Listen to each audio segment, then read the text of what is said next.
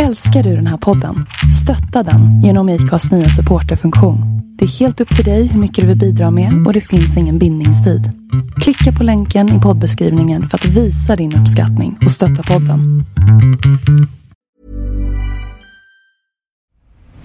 I'm Nick Friedman. I'm Lee Alec Murray. And I'm Leah President. And this is Crunchyroll Presents The Anime Effect.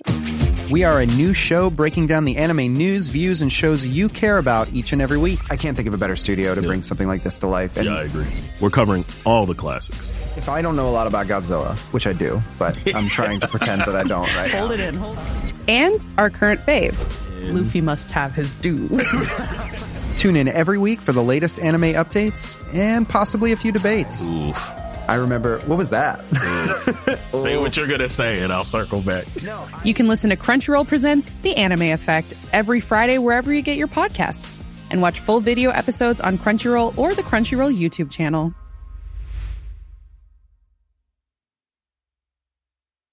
Hey, I'm Ryan Reynolds. Recently, I asked Mint Mobile's legal team if big wireless companies are allowed to raise prices due to inflation. They said yes. And then when I asked if raising prices technically violates those onerous two-year contracts, they said, "What the f*** are you talking about, you insane Hollywood ass?"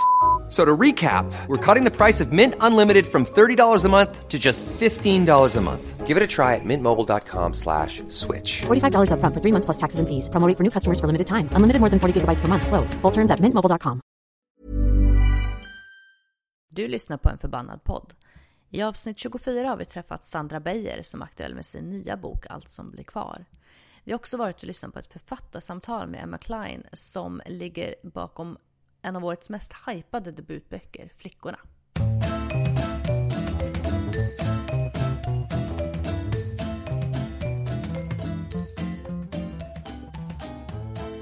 Hej Katta! Hej Sofia! Hur är läget? Hej lyssnare!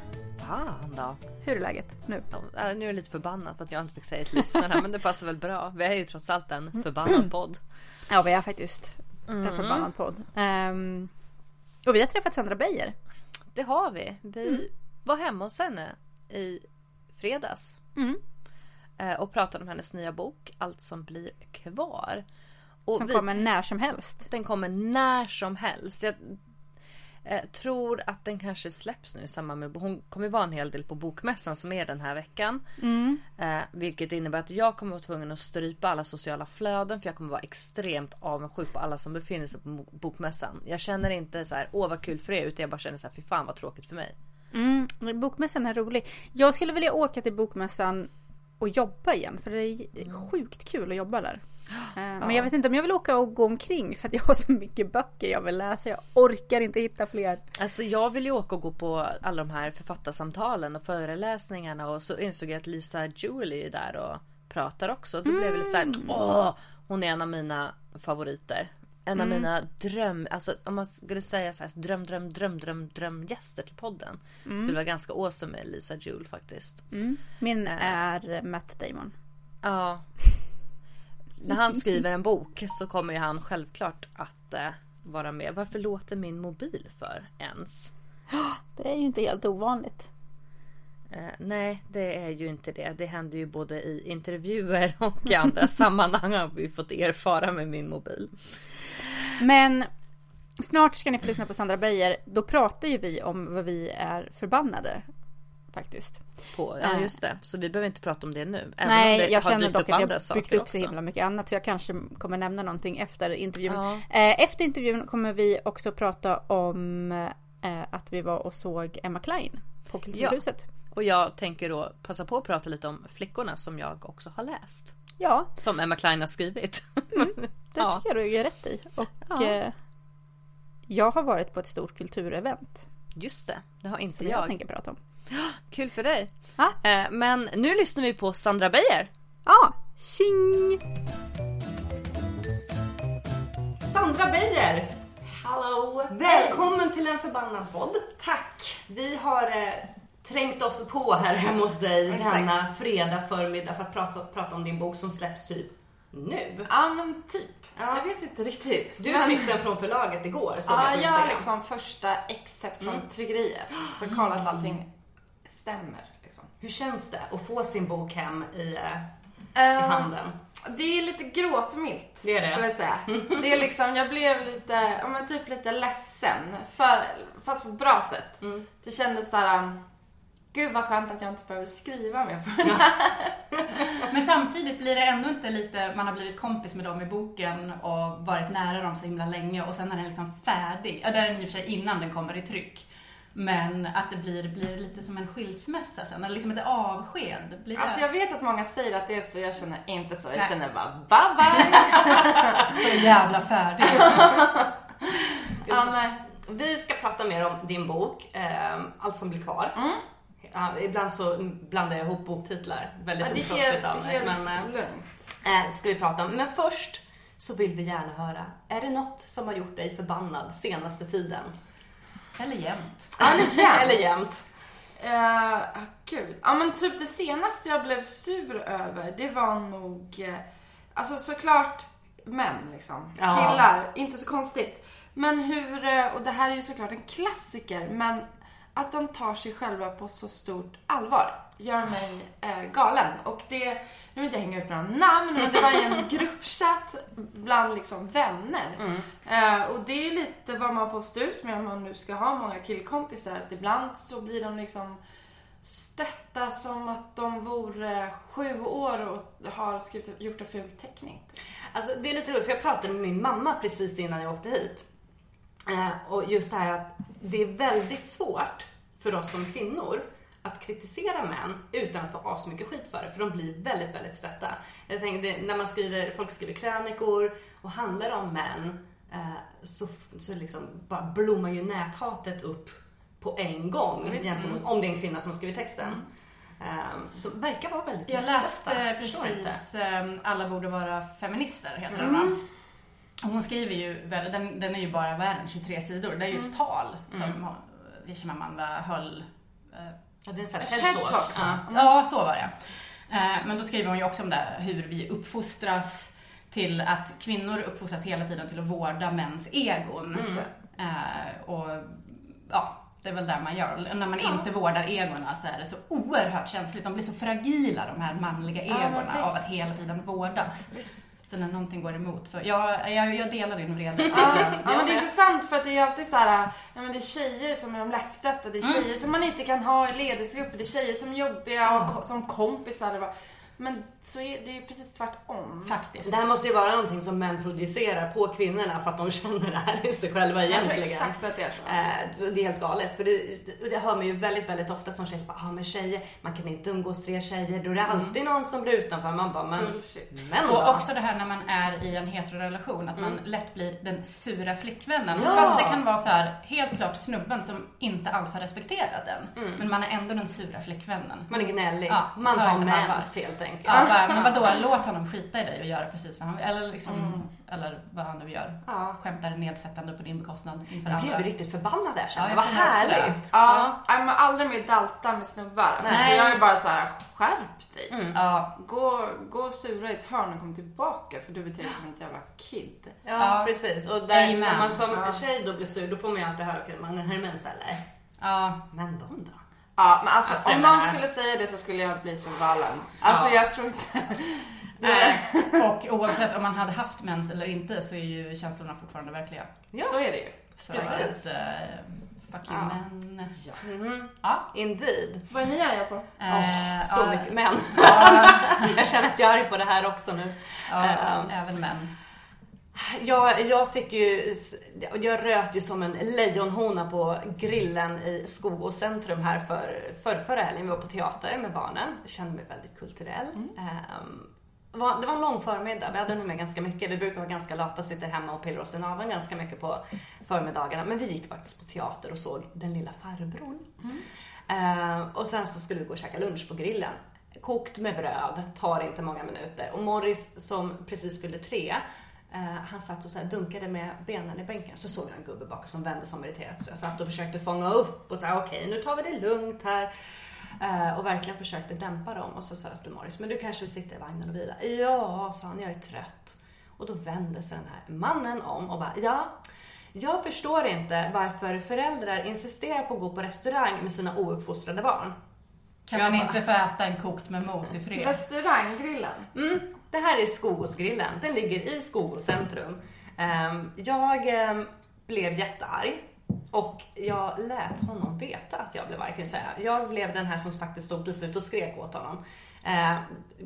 Inte alltid helt värdigt känner man sig efter. Så jag skakade av ilska efteråt. Jag gick hem och grät lite för att jag var så arg. Men det var väldigt skönt att jag faktiskt bara, nej men hör du, backa här. Och sen när han bara inte ville ge sig, för det är klart han inte ville. Han var ju en man som blev åtsagd av en kvinna. Så till slut så kallade honom rövhatt. För det är ett bra ord. Han var en rövhatt. Jag gillar rövhatt. Alla på grillen satt ju och tittade och bara, vad är det här för någon galen människa? Men jag kan vara den galna människan. Och jag tänker, jag bloggade om det. Det var rätt många som sa, men vad skönt ändå att dina barn också fick se att du stod upp för dem. Jag tror kanske inte att de är gamla nog att förstå att det var det jag gjorde. Jag stod lika mycket upp för mig själv i min egenskap av mamma. För man blir ganska ofta hatad på när man är ute med stökiga barn. Jo, men just den saken tänker jag på ofta. För jag läser ju ofta Magdalena Ribbing. Och hon kan ju ofta vara så här, men man kan inte uppfostra andra människor. Och bryr dig inte och säger ingenting. Men jag tänker för ens egen skull, för sitt eget värde liksom, att få bara säga ifrån. Fuck off, du är dum i huvudet. Och det var det jag gjorde. Och det var så jävla skönt. Och jag är jätteglad efterhand att jag gjorde det. För att jag tror att jag hade varit ännu argare och ledsnare när jag gick därifrån för jag inte hade gjort det. Ja, verkligen. Sen satt han, jag såg, för vi var ju köpt i lördagsgodis, så gick vi ut från centrum kanske 20 minuter senare och då satt han kvar. Högmodigt läsande sin tidning. Jag såhär, det är Centrumgrillen, det är inte en restaurang, skärp dig. Ja, oavsett om det hade varit en restaurang så förbehåller jag mig rätten att göra vad jag vill med mina barn. Så, men all around. Ja. Vad ska jag ta då? Vad är jag arg över? Jag är arg på hyrbilsfirman i Kroatien förra veckan. Gud vad jag låter så här. Gud, jag skulle hyra en bil och fick fel. Men grejen är att jag kör bara små bilar. Så att jag hade bokat en Renault. Jag skulle köra min familj. Jag vill inte ta livet av någon. Jag har aldrig kört bil utanför Sverige innan. Så jag bara, Renault, asbra, kommer fram. Och de bara, nej men din Renault finns inte utan du får en SUV istället. Och jag bara, den är jättestor. Det är en jävla stadsjeep.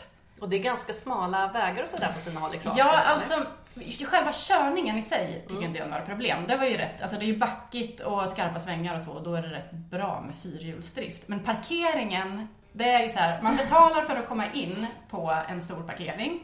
Och där finns det fickor som är jättesmala som man kan stå i. Men det finns ju även så här, det fanns ingen ficka så jag ställde mig här lite på sned. Så att det blir jättesvårt nu när du har backat in där för dig att komma ut. Så jag var tvungen att be Alex pappa att parkera åt mig. Och jag blev så jävla sur över den genusgrejen. Men Alex pappa är yrkeschaufför. Ja. Alex svåger kör rally. Och sen så då jag. Och jag var den som fick skitbilen som var typ, som en jävla buss. Ja, som en pansarvagn. Så det var jag jävligt sur över. Och jag bara, för det är ju lite så också att just det här köra bil och det har ju så länge varit så här ägt av att det ska vara liksom ägt av det manliga attributet, att det är sånt som män gillar och sådär. Och jag gillar att köra bil. Men jag är också ganska ängslig i bil ifall det är en stor bil som jag ska parkera. Men man ska ändå som tjej helst vara så här: ja men vad fan, det är lugnt, jag kör bil, jag är ingen ängslig kvinna. Jag kände det var nog det jag blev förbannad över, att jag blev så jävla ängslig. Men till saken hör väl här också att om du hade repat bilen som var en hyrbil så hade du fått pynta ganska mycket för det. Ja, trots försäkringar och allting så hade jag ju säkert fått. Och med det hotet hängades över huvudet så det är fan inte kul. Jag kör ju inte bil. Jag kör buss, jag inte åker buss. Kör inte bil. Eller det är ju dumt för miljön och allt sånt där. Men det är ganska trevligt att köra bil egentligen. Skulle jag säga, så vidare till en SUV. Ja. Jag vill ha en liten Renault. Men nog om, om det. Berätta om din bok, Sandra. Va? Tvära kast. Wow. Ja, det är då en ungdomsroman som heter Allt som blir kvar.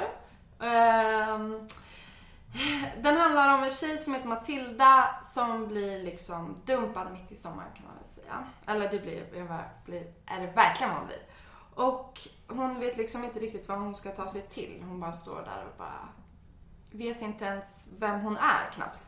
Och då så tar hennes bästa kompis henne under sina vingar och säger att de ska typ fucka ur, kan man väl helt enkelt säga. Typ såhär, få den här sommaren att kännas mindre genom att bara göra roliga saker. Och sen så blir det kanske inte riktigt som de tänkt sig. Nej. hon tappar lite bort sig själv på vägen, kan man säga. Och upptäcker kanske lite saker om sina kompisar också som hon inte hade räknat med. Visst. Hur föddes idén till boken? Det är en svår fråga att svara på. För att egentligen hade jag en annan... kärnan var väl att jag ville skriva en bok om att komma över någon där personer man kommer över typ inte är med i boken. Att det bara handlar om någons liksom fas. För att egentligen tycker jag när man att komma över någon är precis som att byta skal eller typ såhär, att man bara växer upp eller bara blir en annan person. Och det handlar mycket om att typ såhär, jobba med sig själv och bara fatta vem man är typ. Och den här killen dumpar ju henne på sida 1 och det är redan då hon liksom tappar bort sig själv och inte riktigt vet var hon har sig själv. Och sen försöker hon liksom hitta pusselbitar genom boken. Och det var väl typ där lite det. Och också när jag var med om mitt förra breakup så fick jag också gå igenom det själv. För att vi bodde inte ens i samma städer. Och det var liksom klurigt. Så ja, så. Nej, hon mår ju, jag tänkte på det också, att man känner ju verkligen Matildas sorg på något sätt i boken. Hon mår liksom dåligt. Jag tänkte på samma sätt som när jag läste, om vi ska då jämföra med en annan breakup-bok som jag precis har läst, Martina Haag. Fanken heter den? Det är något som inte stämmer. Precis. Att jag också tänker på sättet som hon beskriver, inte så mycket bitarna liksom om deras relation utan själva lämnandet när hon mår så himla dåligt, att man sitter liksom och känner det själv när man läser boken. Ja, man känner liksom att man faller ner i den här avgrunden av desperation som det blir väldigt påtagligt. Ja, man är desperat. Usch. Och också att det får lov att handla mer om henne än just om den som har lämnat liksom.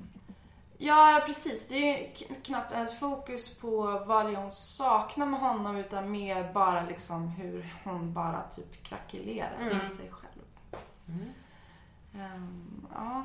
Hur länge arbetar du på boken? Hur länge liksom alltså ganska länge.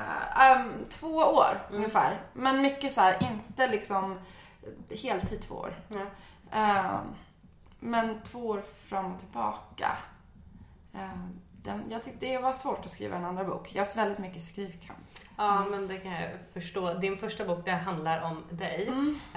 Fast du har haft någon kort novell som har publicerat. Djuret. Ja, Djuret. Men den kom innan första boken. Men det handlar om dig. För den, och där är en lite yngre person. Ja, precis. Hon är 15. Ja, hon går i högstadiet. Ja, hon börjar i gymnasiet. Det var ett tag sedan jag läste det. Ja, det är helt okej. Du kan fråga mig. Jag sitter här. Stämmer det att du skrev den på din mobil? Jag tycker det är jättefascinerande. Ja, men jag skrev inte hela boken, men jag skrev stora delar, typ 60-70%. Och det var för att alltså när jag skrev den så jobbade jag på kontor och bloggade på kvällarna och också skrev kröniker i olika tidningar. Och då var det som att det inte fanns någon annan tid att skriva den här boken på än typ när jag satt på tunnelbanan eller gick på gatan. Och då blev det följde sig väldigt naturligt att skriva på mobilen. Var det någon app då? Eller var det liksom nej, i den det var här bara i anteckningsfunktionen. Jäklar. Man kan nästan, alltså om man vet om det så kan man nästan se det i boken för att varje sida är ett nytt kapitel. Och det är för att det var en ny anteckningsfunktionssida. Ja, just alltså, det. Jag förstår. Det som jag tycker om med ditt, alltså, man ser verkligen dig i dina böcker. Man känner igen sig från bloggen. Du har ju, det måste vara en av Sveriges mest vällästa och välkända bloggar.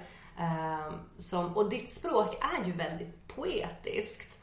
Lite prosa snarare än kanske en sån här klassisk ungdoms- och young adult bok. Och vi sa det jättefint språk som du skriver med.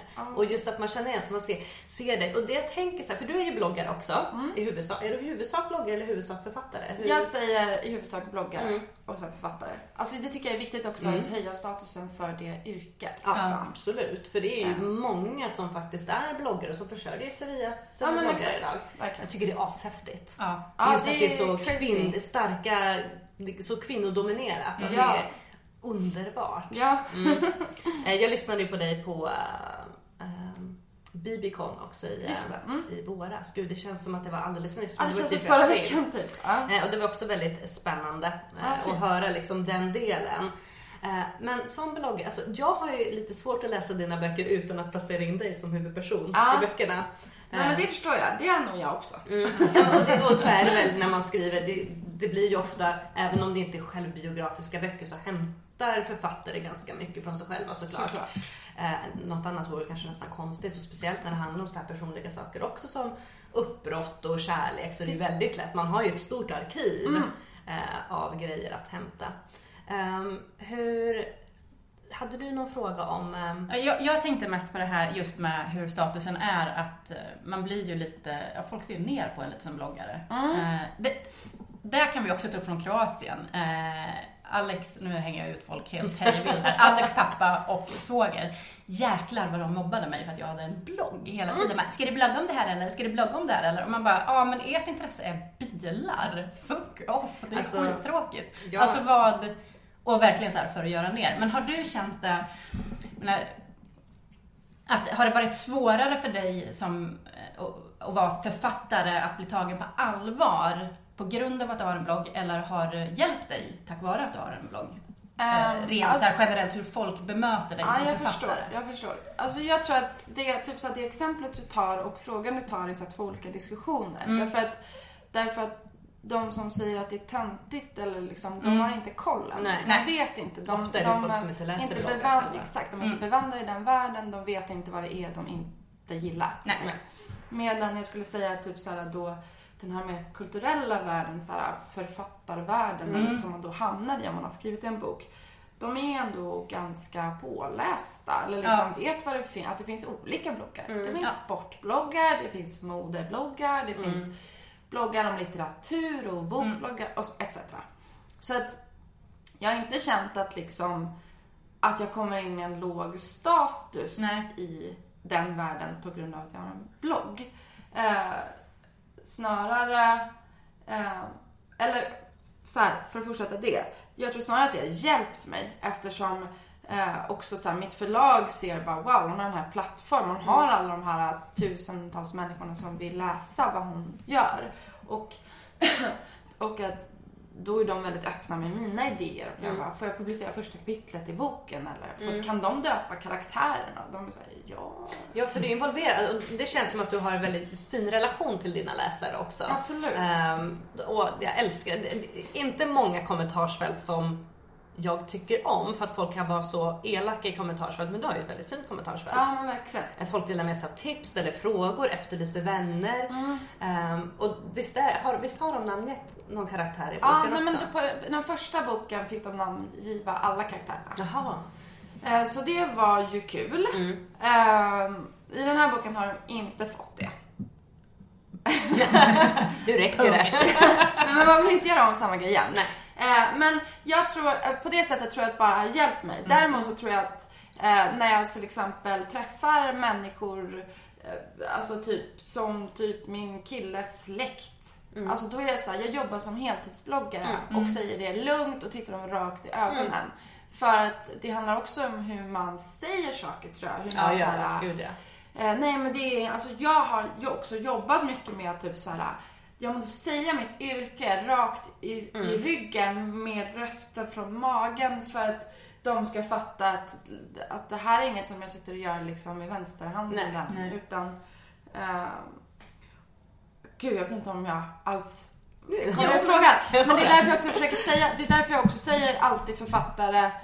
Också tycker jag författare är svårt att säga att jag är fortfarande. Men då kommer det som tvåa.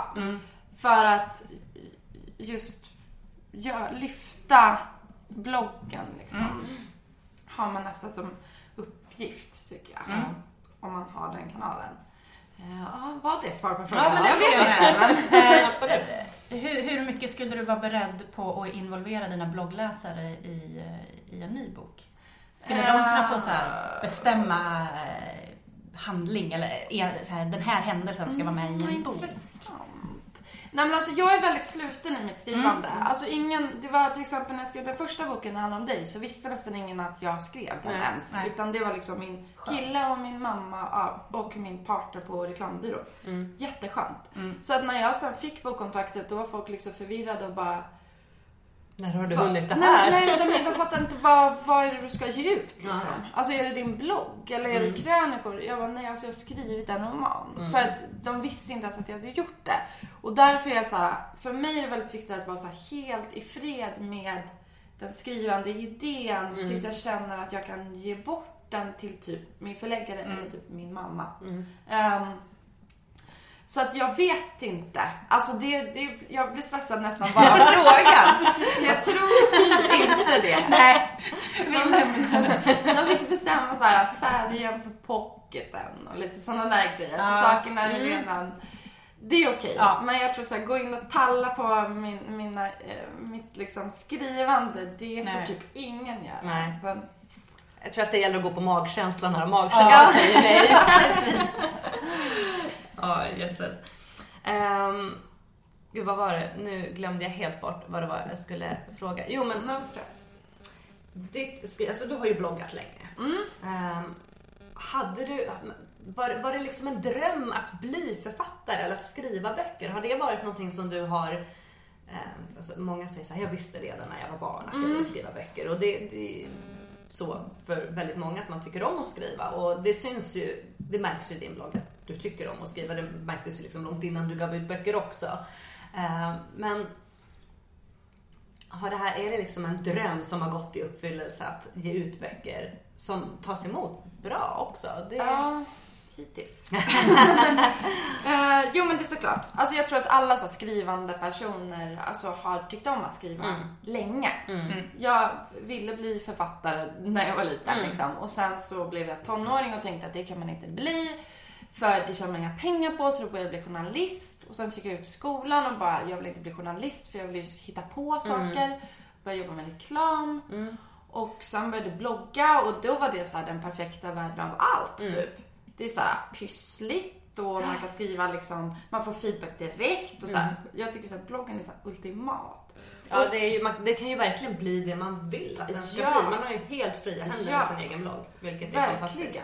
Och med det så fick jag ju också, alltså redan innan jag ens hade någon tanke på att skriva en bok så blev jag liksom uppvaktad av förlag som var så här, vill du skriva något längre? Och jag menar, det är så här, att få den så här pushen i självförtroendet var fantastiskt. Och sen så fick jag jobb som krönikör på Svis mode som inte finns kvar längre. Och fick så himla fin liksom, feedback både av liksom, i tidningen men också av mina läsare. Och det gjorde att för då var det så himla länge sedan jag hade skrivit liksom skönlitterärt på det sättet. Då kände jag så här, men gud, jag kanske kan göra det här. Det här kanske är någonting som jag är bra på. Så att då började jag skriva en bok. Och sen blev det en bok. Så att jag tror att jag hade aldrig skrivit en bok om jag inte haft bloggen. Eller då kanske jag gjort det när jag var 45. Liksom. Så att liksom, det var självförtroendet jag fick som gjorde att det kunde bli något, tror jag. Jag för väldigt många år sedan, 2011 tror jag det var, så twittrade jag under en period. Och så hade vi en liten Twitter-träff och så var det en i sällskapet som pratade om just dig och din målmedvetenhet. För jag tror att om du precis hade flyttat till New York eller om du skulle... Nej, jag flyttade 2010. Ja, precis. Och han var verkligen så här... Fan, så här, i egenskapen avundsjukt beundrande. Bara, hon bestämde sig för att dra till New York och så bara lyckas hon. Bara, allting jag bestämmer mig för så här. Och jag ska känna lite likadant. Man bara, det här ska jag göra. Och sen rinner det lite ut i sanden för att man orkar inte. Men det känns verkligen som att det så här, eller den uppfattningen jag har fått av dig som betraktare utifrån. Liksom, att nu, du bestämmer dig för någonting och sen så väldigt målmedvetet så arbetar du för att nå dit liksom? Ja, men så är det nog med allt. Ja. Alltså verkligen. Men det ligger ju jäkligt mycket svett och tårar och samlas här tillbaka. Alltså jag menar, bara här med att flytta till New York var något av... Det var svårt alltså. Ja, jag kommer ihåg när du väntade på ditt visum för du drog ut på tid. Ja, gud, advokater och gud, det var... Och samma sak med boken. Alltså det är ju... Alltså visst, jag gör saker, men det betyder ju också att jag offrar andra saker liksom. Hur tar du dig upp från stunder av tvivel? Så att säga? Och både när det gäller skrivande och sen kanske liksom rent så här i allmänhet. När du känner liksom så här bara, fan nu skiter det sig, men arbetar Gud, jag vet inte. Alltså jag har ju liksom ringt till min förläggare och gråtit typ och bara, det blir ingen bok. Jag vill inte ge ut den här skiten. Och då är hon så här skrivit långa, fina, psykologiska mejl till mig. Och alltså jag tror att det handlar om att ha så här bra människor runt sig. Och sen så tror jag att det handlar om att när man så här går ner i de allra mörkaste faserna, när man liksom bara, nej men fuck, det går liksom inte. Då kanske man inte bara ska göra det just då. Nej. Alltså det tog ändå typ 2 år att skriva allt som blir kvar. Och det är ju för att ibland gick det bara liksom. Och då gjorde jag det inte. Nej.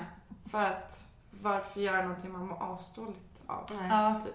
Men det är ju också det är ju en bok med många, måste jag uttrycka det rätt så att det inte låter som, alltså det är många, hon mår ju dåligt och det är ganska, jag tänker på det är ganska mycket alkohol och festande och sådär, och jag som inte dricker så mycket längre blir så här, känner mig nästan full emellanåt när jag dricker. Att det var så här, vad jobbigt att vara påverkad så här hela tiden liksom, att, och hon blir väldigt sjuk, Matilda, med något tillfälle också. Man bara känner så här att man mår så dåligt. Ja, det är inte så kul. Nej, det är lite feel bad, får man ju säga.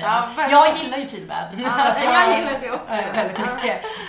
Men jag kände också att det var liksom så här känslosamt att läsa boken. Och jag kan tänka mig att det måste ju också ha varit att liksom skriva allt det här då också. Absolut. Och det kanske också sätter då att emellanåt kanske man behöver en liten... Ja, men absolut. Men jag tror också att typ så här, för mig är det ganska skönt och terapeutiskt att lämna ifrån sig känslorna. På något vis. Alltså det är så här, så fort de hamnar där så äger jag dem inte längre. Nej. Så att man mår ju också lite bättre. Det är lite som terapi att skriva över det på Matilda. Jag tycker absolut. För det är en ganska, jag sa det är en ganska febrig bok. Man känns lite så här febrig av den. Den är väldigt känslointensiv är den ju.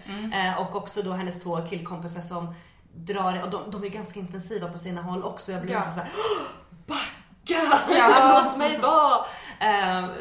Så det, jag förstår att det måste vara, alltså skrivprocesser är ju inte alltid helt enkla, vad jag förstått. Nej, absolut, verkligen inte. Jag läste, nu kommer jag inte ihåg vart det var, jag läste en intervju med dig när du skrev om ditt skrivande och som, eller när du pratade om ditt skrivande, och jag som administratör måste jag säga det liksom, hur du beskrev hur du skriver en bok, att jag liksom älskade det här att du hade som ett bokskelett och att du ändå hade liksom bestämt hyfsat strukturen på boken och att du kan hoppa in och skriva lite här och var nästan för att det är liksom så uppstrukturerat från början. Jag vill bara säga att jag tyckte att det lät så trevligt. Ja, men alltså det är ju precis som det vi pratade om innan, att vara målmedveten. Alltså det är att göra ett jäkligt bra förarbete, för då besöker av liksom. Och det är tråkigt, men jäklar vad framtida Sandra mår bra av att dåtida Sandra hade trist typ. Ja, så är det ju även när man gör pärmar på kontor. Ja, men med allt typ. Dock att det är ganska rafflande. Jag som även jobbar i arkiv vet ju att jösses. Men man älskar ju ordning. Liksom. Ja, det är bra grejer ordning. Man kan inte tro när man kommer hem till mig, men på jobbet så är jag hyfsat ordning. Är det någonting du är nervös för nu inför det här stundande boksläppet? Är du nervös för att den kommer tas emot? Eller? Ja, jag är jättenervös över det. Ja, jag tycker det är jobbigt. Men jag tycker också så här att det är jobbigast nu. Därför att jag vet inte hur jag ska förhålla mig till vad folk tycker. Nej. Alltså det är, så här, det är klart att jag vill att den ska bli väl mottagen. Men om den inte blir det, då vet jag att jag bara... Alltså då kan jag gå vidare till nästa. Och liksom, det är den här, så här icke-fasen nu som jag tycker är jobbig. Liksom. Ja, men det är lite limbo precis innan det brakar loss, kan jag tänka. Ja, det är som att typ vara olyckligt kär och bara ska han ringa. Kommer han se mig eller om jag vet att han inte gillar mig kan jag gå vidare.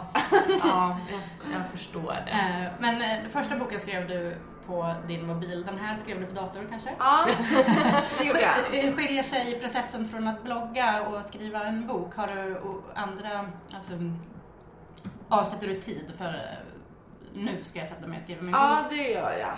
Alltså jag tycker, alltså absolut. Jag skriver på förmiddagar. När jag är så här, i skrivfaser så är jag liksom, sitter jag från 9 till typ 3 timmar sitter jag i alla fall. Och på eftermiddagarna bloggar. Ja. Därför att man är så, eller i alla fall jag är klarast i huvudet på morgonen.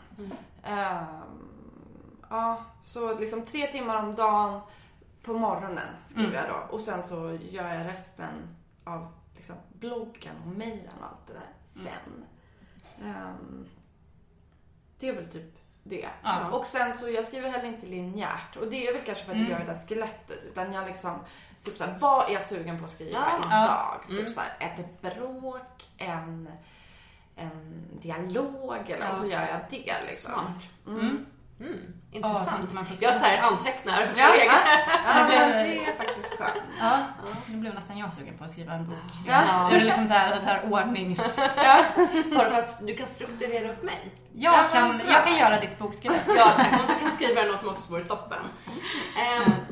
Du läser ju jättemycket. Ja. Hur hinner du? Alltså... Jag såg att du läste 5 böcker samtidigt nu. Nej, det var inte samtidigt. Nej. De ligger bara och väntar. Det är en i taget. Okej. För jag fattade det som att du läste alla samtidigt. Jag brukar också vara så här parallellläsa. Nej, jag kan inte parallellläsa. Nej, det är som jag måste ha ett fokus.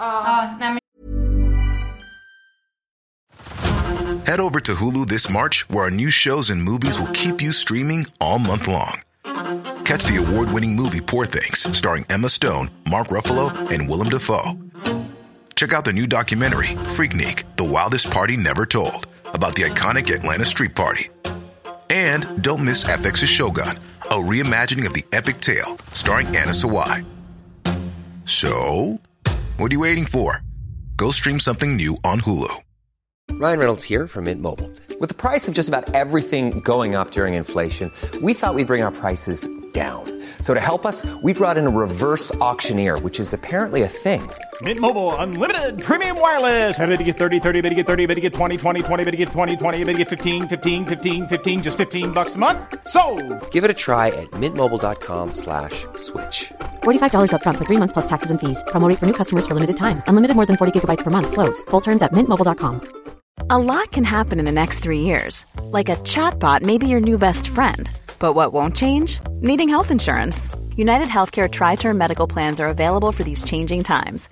Underwritten by Golden Rule Insurance Company, they offer budget-friendly, flexible coverage for people who are in between jobs or missed open enrollment. The plans last nearly 3 years in some states, with access to a nationwide network of doctors and hospitals. So for whatever tomorrow brings, United Healthcare Tri-Term Medical Plans may be for you. Learn more at uh1.com.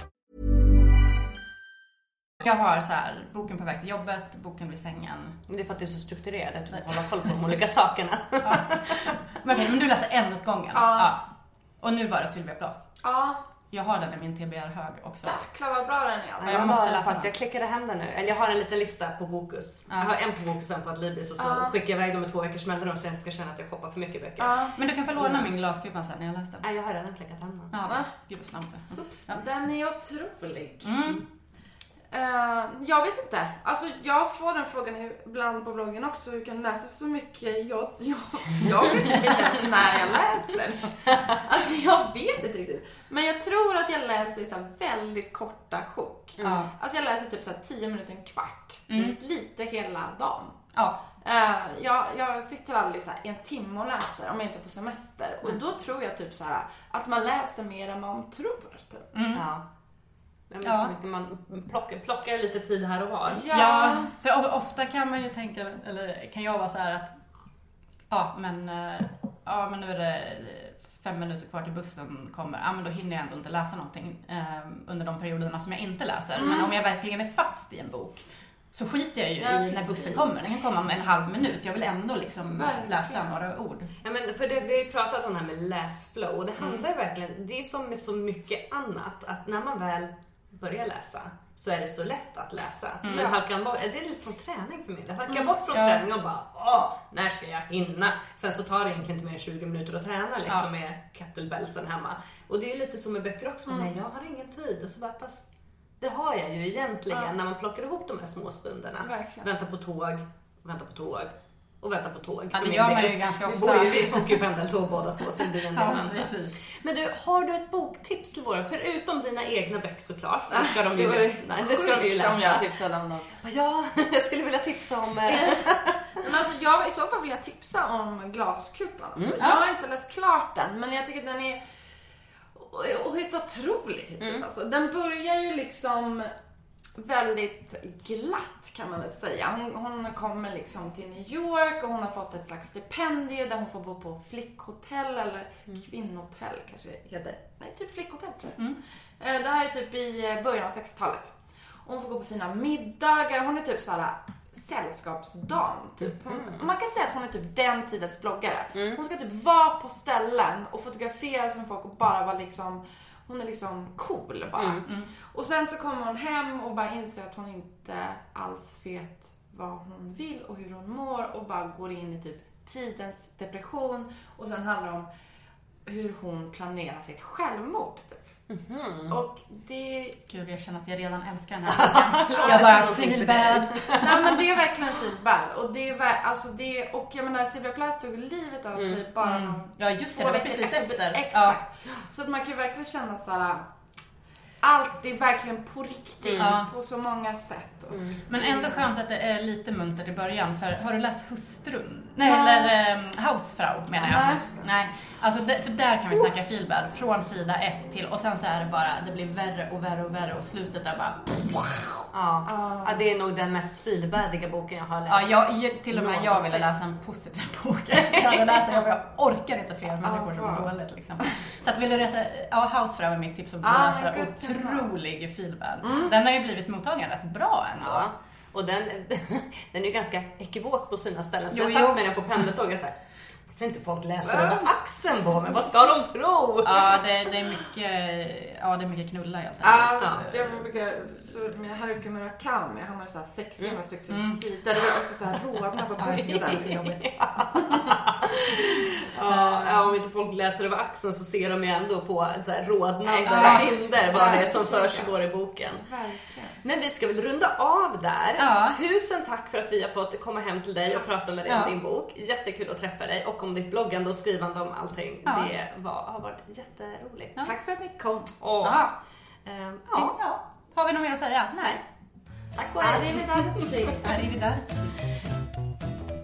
And we're back. Ja, Sandra Beijer. Ja. Det var roligt, det var kul.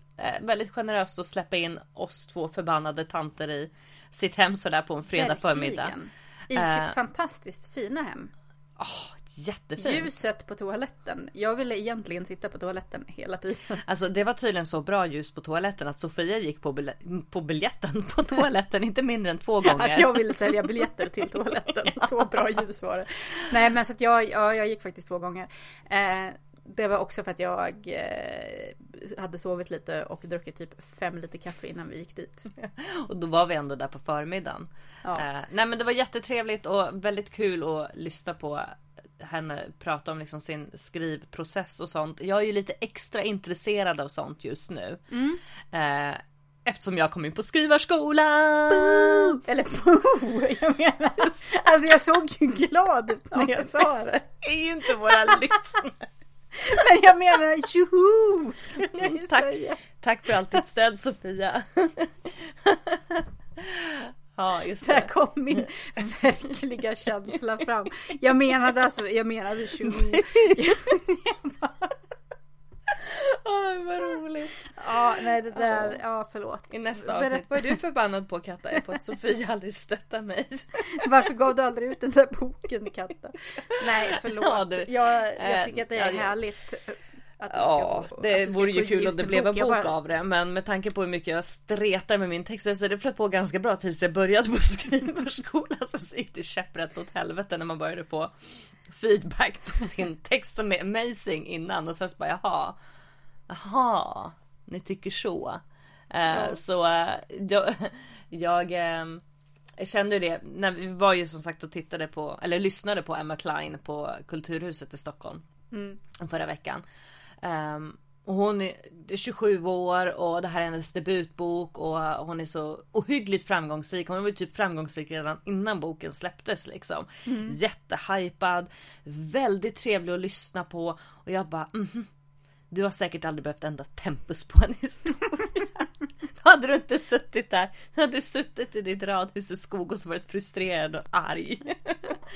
Så nej, men det är jättekul att gå på skrivarskola, verkligen.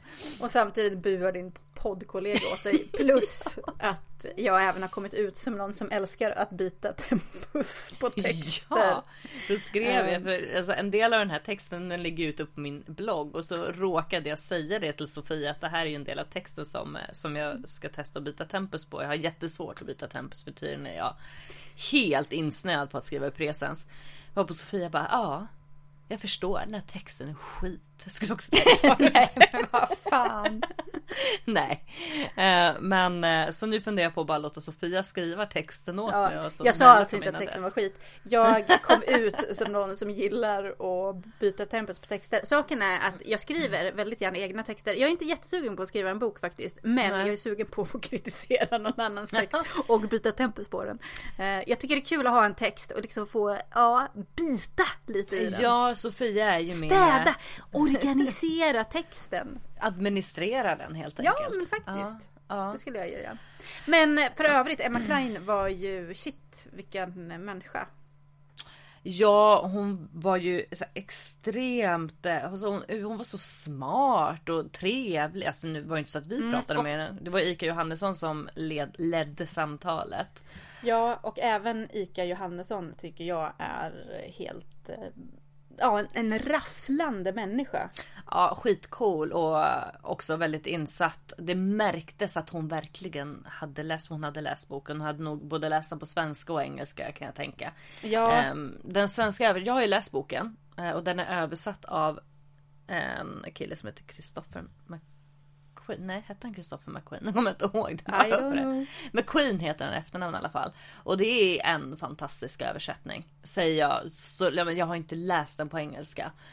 Jag är faktiskt rätt så sugen på att läsa den här på engelska. Den heter alltså Flickorna, eller The Girls. Och det är ju då Emma Clines debutbok. Och alltså den kan ju nästan hon har skrivit 2 korta noveller innan. Hon har skrivit 3 short stories som typ har publicerats i O Magazine och kanske New Yorker. Och, så det är liksom stora publikationer. Och den här The Girls blev det tydligen budgivningskrig på. Jag tror att det var 12 förlag som höll på att buda på den. Ja, men det är så det kommer bli för dig sen. Ja, när absolut. du har lärt dig att byta tempus. Jag har bytt tempus när du skrivit om en text. Nej, 12 förlag och jag tror att det liksom landade på att de fick något så här förskott på $2 miljoner enligt amerikanska tidningar. Och det är ju sjukt mycket pengar. Det här jag tror att det är en deal på 3 böcker. Så de kommer ge ut en bok till och sen så en novellsamling också under det här liksom kontraktet eller vad det heter. Men Flickorna, när jag läste den tänkte jag men den är bra. Så, men ju längre tid det har gått sedan jag läste den, nu liksom, jag läste ju, det var ju den här veckan liksom. Ju mer tycker jag om den. Alltså den har gripit tag i mig, tror jag. Den lever kvar. Jag bär den med mig. Det handlar ju om Evie Boyd som är 14 år och lite vilsen. Känner sig rätt ensam. Hennes mamma är sådär närvarande. Hennes föräldrar har skilt sig rätt så nyligen. Och mamman dejtar väl lite och finner sig själv. Det är 1969. Det är mycket chakran och new age och te. Det är väldigt du. Ja, men absolut. Kappa. Jag är ju väldigt hippie. Det här är ju liksom den stora hippietiden, och när Ivy, hon har en kompis som hon är väldigt nära, men alltså, de har varit kompisar väldigt länge, men de glider liksom ifrån varandra och till slut så blir de ovänner. Och Ivy går ner till parken liksom ganska nära där de bor, så får hon syn på en grupp med flickor. Och det är så boken börjar, typ it was their laughter that made me look at them. Jag kommer inte ihåg själva bara de första meningarna i boken, liksom helt fantastiska, både på svenska och engelska. Och så hon ser de här flickorna och liksom bara, oj, vad är det här? Det här är ju några som uppenbarligen bryter mot samhällets normer. De har skitiga kläder, långt stripigt, tovigt hår, dansar runt och skrattar, och liksom folk runt omkring. Hon märker liksom hur folk i omgivningen, men de är medvetna om de här tjejerna, de är medvetna om att de liksom inte riktigt hör hemma.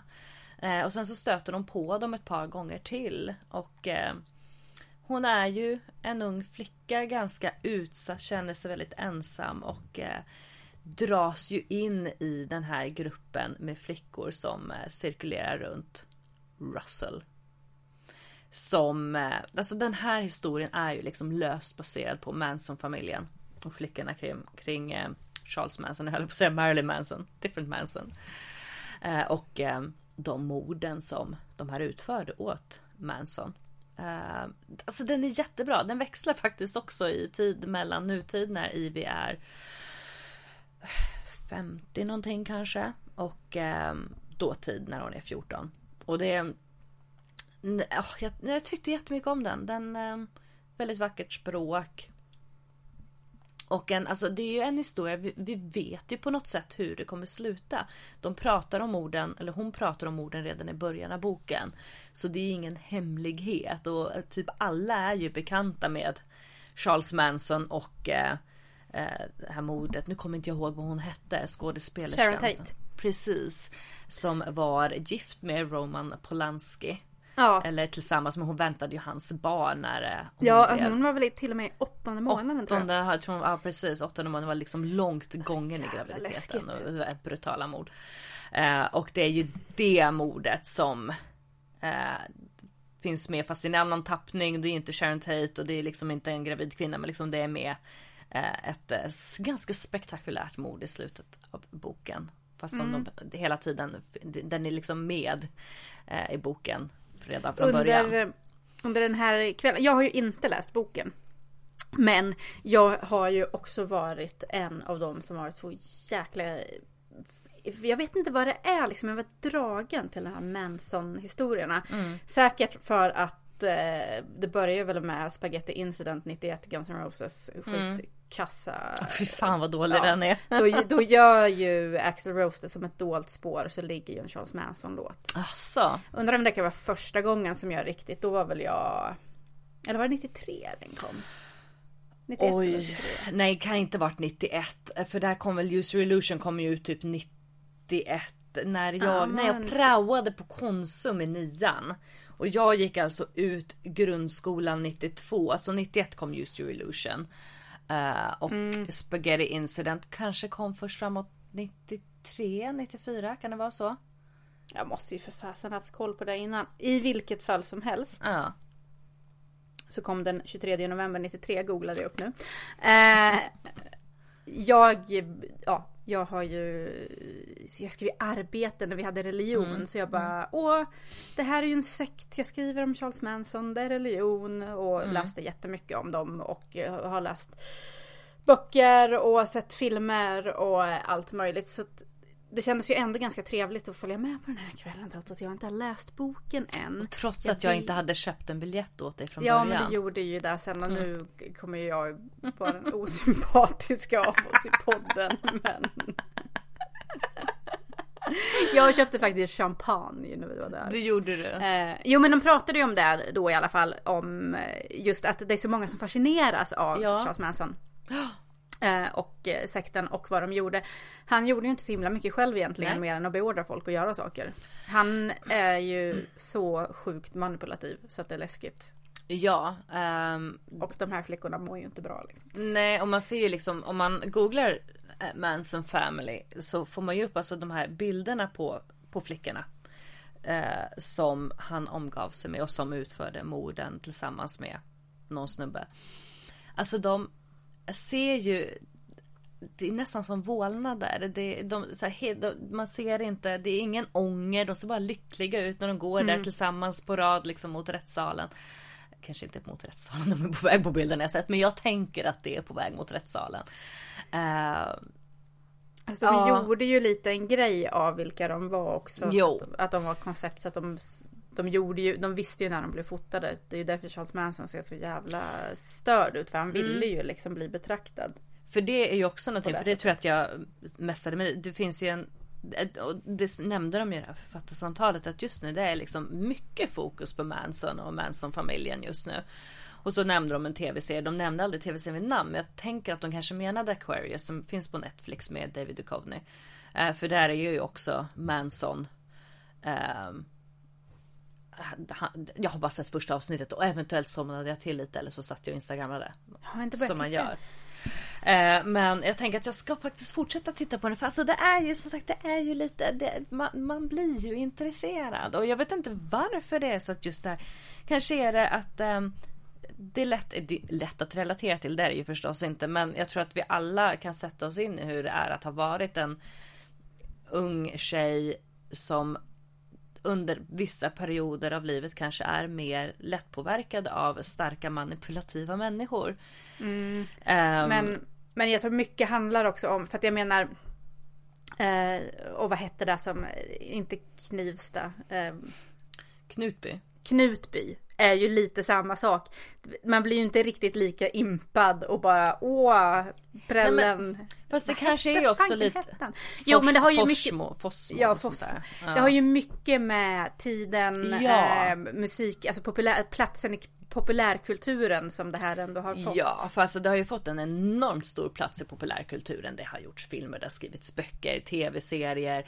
Och sen också att det var vem mordoffret var spelar ju säkert in. Ja, det tror jag också. Att det var ju... För hade det inte varit Sharon Tate och hade det inte varit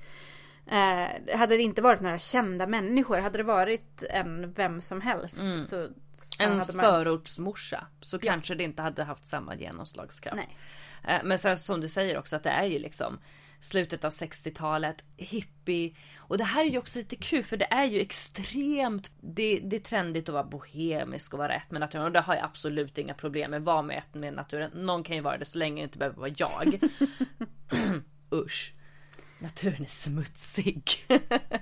Men och just att det är så liksom, att vara hippie, det är lite skönt. Det är lite mysigt. Detta är någonting som jag tyckte när jag var 16 och sen fyllde jag 17 och sen dess har jag inte förstått varför man kallar sig för hippie. Nej, men jag kan förstå det. Jag har ju sett filmer som The Doors-filmer liksom, och där är de så lite sköna hippies.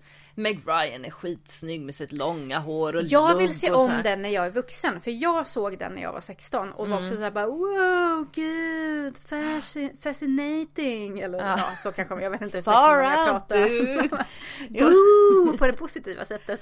Men och jag gillade The Doors, men det är jag fortfarande på en rätt dag, men jag kan ju säga så här att jag bakade ju kakor i helgen som jag sen kallade för hippiespyor. Och just så efter jag har läst Flickorna så blir jag hyfsat osugen på att någonsin lockas av hippiekulturen. Och nu menar jag såklart som den såg ut 69, för som den ser ut idag, när folk, det är liksom, det är ju inte några smutsiga kläder och stripiga hår, utan nu handlar vi kläderna från Free People där en klänning kostar liksom 1500 spänn. Det är inte riktigt samma sak som att man delar på en plastsäck där alla lägger sina kläder och så får alla använda det, därför att allting är varandras. Man äger ingenting. Vi äger inte barnen. Barnen får bara vandra omkring och vara sina egna. Hopp, sen ramlar du i poolen. Men han kan säkert simma om han försöker, om han vill.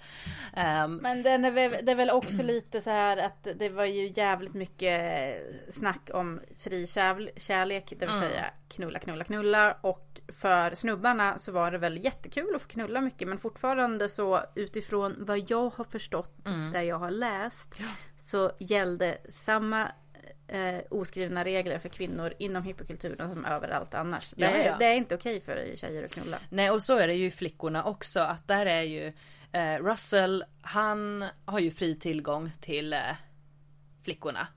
Ivy är ju 14. Hon har ju sagt att hon är 16, men det är väldigt tydligt att hon är yngre. Och Susanne, som är den här tjejen som hon egentligen faller för, hon lockas inte särskilt mycket av Russell, utan hon blir ju kär i en av tjejerna. Och dras till henne liksom allting med henne. Hon tycker att Susanne är fantastisk. Och det är ju hon märker ju tidigt att Ivy inte är 16, utan att hon är mycket yngre. Och det skiter väl Russell i när han klämmer in sina lemmar i henne. Det är några sexskildringar med. Det var någon som tog upp det i publiken och frågade om sexskildringarna, som upplevde dem som ganska obehagliga. Och jag som läsare och som vuxen, så det är klart, det här är ju inte några sexskildringar som man tycker så här, raj, utan det är en 14-årig flicka som har sex med en man därför att det förväntas av henne. Sexscenerna är jag tycker inte att de är problematiska. Det kändes som att någon i publiken tyckte att de var det. Jag tycker inte att de är det. De hör hemma i den här boken. Det handlar också väldigt mycket om en flicka som upptäcker sig själv och sin sexualitet. Du, har du läst Blod, eld, död? En svensk metalhistoria. För det är det som är boken som Ika Johannesson skrev härom året. Jaha, okej. Vi har ju den, Alex har den. Det är jättemånga av Alex kompisar med i den som har pratat. Så att jag tänkte att jag ska läsa den hur länge som helst. Och sen glömde jag bort den. Men nu när jag såg Ika så kom jag på att jag måste nog faktiskt läsa den. Hon var cool. Jag känner att jag skulle vilja vara lite som Ika faktiskt. Framförallt vill jag ha hennes hårfärg. Tänk att ha sånt hår naturligt. Jag har ju färgat till sån färg väldigt många år. Men alltså det är jävligt jobbigt att underhålla när det är det, va? Färgat. Nej, men jag var väldigt imponerad av Emma Cline. Gick omkring och tänkte på henne hela dagen efter. Och sen så träffade vi Sandra 2 dagar senare. Jag tänkte så här, fan ändå dessa begåvade unga kvinnor som får jobba med det de vill. Lillo dom då.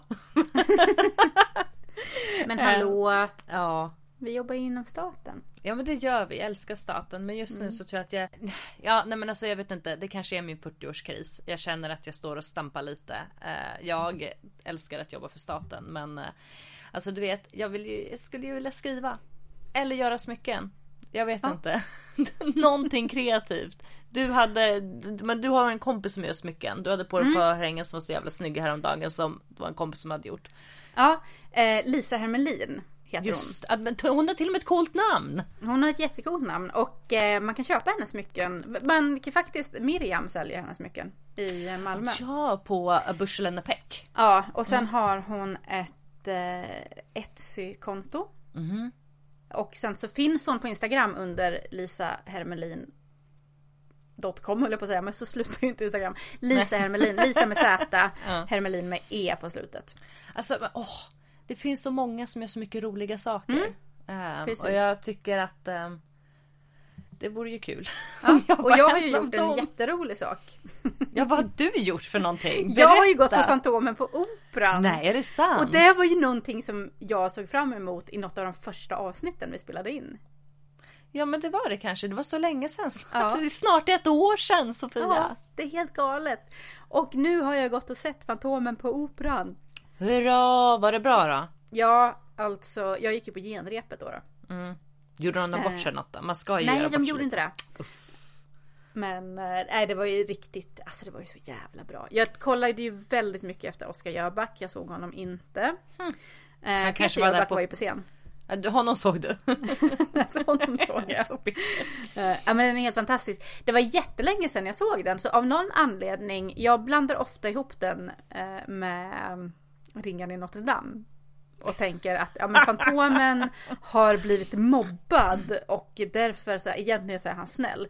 Det är han ju inte. Han är ju rätt lumpen faktiskt. Han är ju inte en hyvens kille. Det är han ju inte. Nej. Och Andrew Lloyd Webber är också ett jävla rövhål. Men Fantomen på operan är helt klart sevärd. Jag vet inte ens om det går att få tag på biljetter längre. Nej, men alltså musiken i Fantomen är också... Ja, och inte när Iron Maiden gör den. Utan man kan ju lyssna på... vad heter hon? Sarah Dawn Finer. Nej. Vad heter hon? Jag vet inte. Nu måste vi... Sarah Brightman. Så heter hon. Ja. Faktiskt, jag kan väl mina musikalstjärnor lite i alla fall. Jag älskar musikaler. Det var svinlänge sedan jag var på musikal. Men det var ju kul att du gick på Fantomen på operan. Det var ju roligt. Ja, det var faktiskt jättekul att jag gjorde det. Men sen, jag har ju läst så himla mycket. Vi har ju faktiskt läst så mycket på senaste att vi kommer vara tvungna att spela in ett avsnitt till.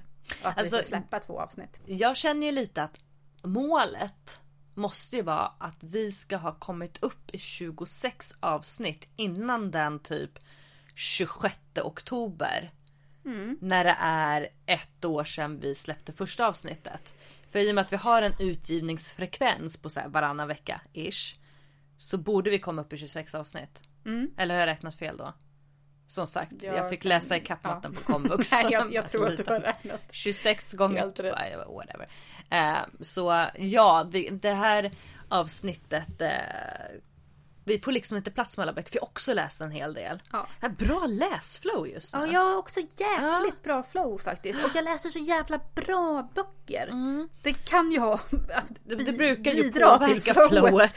Men ändå att jag har haft så tur att jag lyckats pricka liksom så många bra böcker i rad. Så jag har så mycket jag vill säga. Jag har också väldigt många böcker på min att läsa-lista. Och det kommer ju hända lite saker här under våren. Hösten menar jag, inte under våren. Under våren kommer det förmodligen hända massa saker. Men nu är det höst. Och vi kommer bland annat att spela in, nu kommer jag ju kalla det för en förbannad romance. Men det är mitt arbetsnamn på vi kommer att spela in ett avsnitt tillsammans med Romance-podden. Det kommer vi. Där Julia Scott är med bland annat. Hon har också släppt en bok. Speaking of. Som också ligger i min att läsa hög. Fast jag har inte fått tag på den än. Men hon har ju släppt en bok om stickning som heter Håll käften jag räknar. Den ser skittuff ut. Skyltarna gick förbi litet nystan på Söder i... Du gick ju med mig för det var ju fredag som var i stan. Och då sitter ju skyltarna i fönstret där och det är liksom jättefärgglatt och jag tror hon kallar sig för Beyoncé Björk på Instagram, hon som har illustrerat. Det låter bekant i namnet, så det stämmer säkert. Det finns ju en illustration av mig i boken också, så att jag tycker ju helt klart att den borde ju ligga högst upp på allas listor. Jag pratar ju med Julia tillsammans med Julia i detta avsnitt.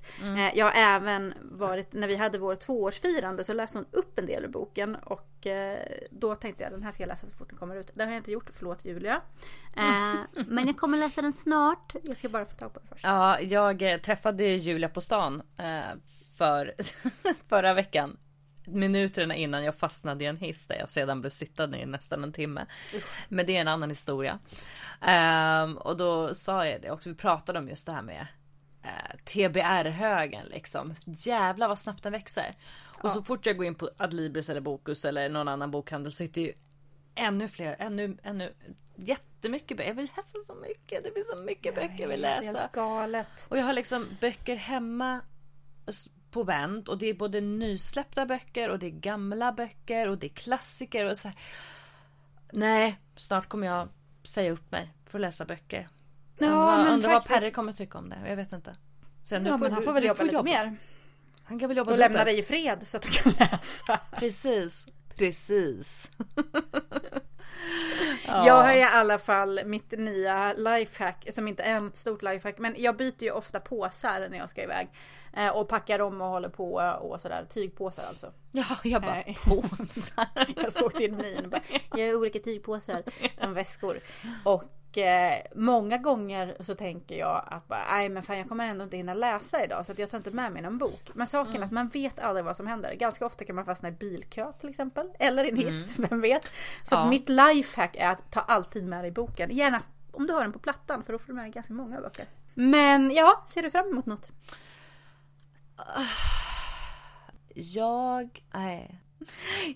Alltså just nu känner jag mig så här tom och oinspirerad. Jag vill bara lägga mig i soffan och läsa en bok och dricka kaffe. Jag vet vad vi båda ser fram emot. Ja, vadå? Att det ska bli höst. Jag älskar höst. Jag tänkte på det idag. Nu får vi här jävla värmen var nog. Jag var ute tränade på eftermiddagen och då liksom vid 5-tiden utomhus, och då var det ganska skönt, för då var det liksom där lite svalare, och hösten är banne med, och så man får ta på sig stickade tröjor och kanske en mössa, och jag vet att jag låter som en så här klyscha nu, men jag gillar hösten. Jag gillar också hösten. Och ett tips, det finns ju en sajt som heter bokdatum. Ja! .se, är det så? Ja, på .se. Och där kan man gå in och se allt rafflande som händer i bokvärlden. Ja, och på tal om vad som händer i bokvärlden, Stockholm Literature händer ju i bokvärlden i slutet av oktober på Moderna Museet. Och där kan man ju boka, jag tror att själva festivalpasset är faktiskt gratis, men du måste ändå lösa biljetter till de olika föreläsningar och sånt. Men det var inte så dyrt, det kostar typ så här 35 kronor per föreläsning, eller för författarsamtal och diskussioner och sådana saker. Så det kan vara någonting att spana på om man som vi tycker om att lyssna på författare, och det gör man väl. Jag är inne och kollar nu och ser att Lena Sundström ska prata i Skurup. Jag älskar Lena Sundström. Jag hatar Skurup. Nej, det gör jag inte. Jag har inget förhållande till Skurup mer än att jag inte kom in på skrivarlinjen där när jag var 19. Ja, nej, men det är med all rätt då. Ja, då vill jag ju bli journalist. Var det därför du buade för mig? Nej, jag vet inte om jag någonsin har velat skriva. Jo, jag har försökt börja skriva bok några gånger, men sen så, jag vet inte, jag är inte så, nej, alltså, jag vet inte, jag vill nog inte skriva en bok. Nej, men vet du vad? Nu har ni fått tips och ja. Vi har pratat med Sandra, vi har pratat om Emma Cline, och somliga av oss har varit med musikal. Ja. Ja, alltså nästa gång kommer ju jag prata om Chimamanda Ngozi Adichie och Gillian Flynn. Jag spoilar och säger att det är 2 favoritförfattare redan. Ja, jag kommer att prata om Jojo Moyes igen. Och jävla tjater. Ska jag säga sen när du har läst bok nummer 2 av Gillian Flynn. Och om Lena Ackebo. Joho, minsann. Detta så, det är jag spänd på. Jag förstår det. Nu ska Sofia snart gå till frisören och sitter och leker här framför kameran med sitt långa hår. Ja, det ska jag göra. Nästa gång jag pratar i podden kanske jag inte har något hår kvar. Vem precis, vet? Du kanske gör en Britney. I wish. Efter att ha sett Mad Max Road to Fury, eller vad fan den senaste heter. Det är ju tufft med riktigt snaggat hår. Ja, det är jävligt tufft. Om det är jag, det återstår att se. Hur som helst, vi svamlar. Det är väldigt svamliga idag. Nära läggdags. Följ oss på snart. Instagram. Ja. Följ oss på Instagram. En förbannad podd. Kika in på vår poddblogg. Där bloggar vi har bloggat en del där faktiskt sista tiden. Fan vad bra vi är. Och gilla podden. Det gör ni ju förhoppningsvis eftersom ni lyssnar på den. Kanske inte efter det här svamliga avsnittet, men ändå. Och så hörs vi snart igen. Kramas. Ja. Hej då! Hej då!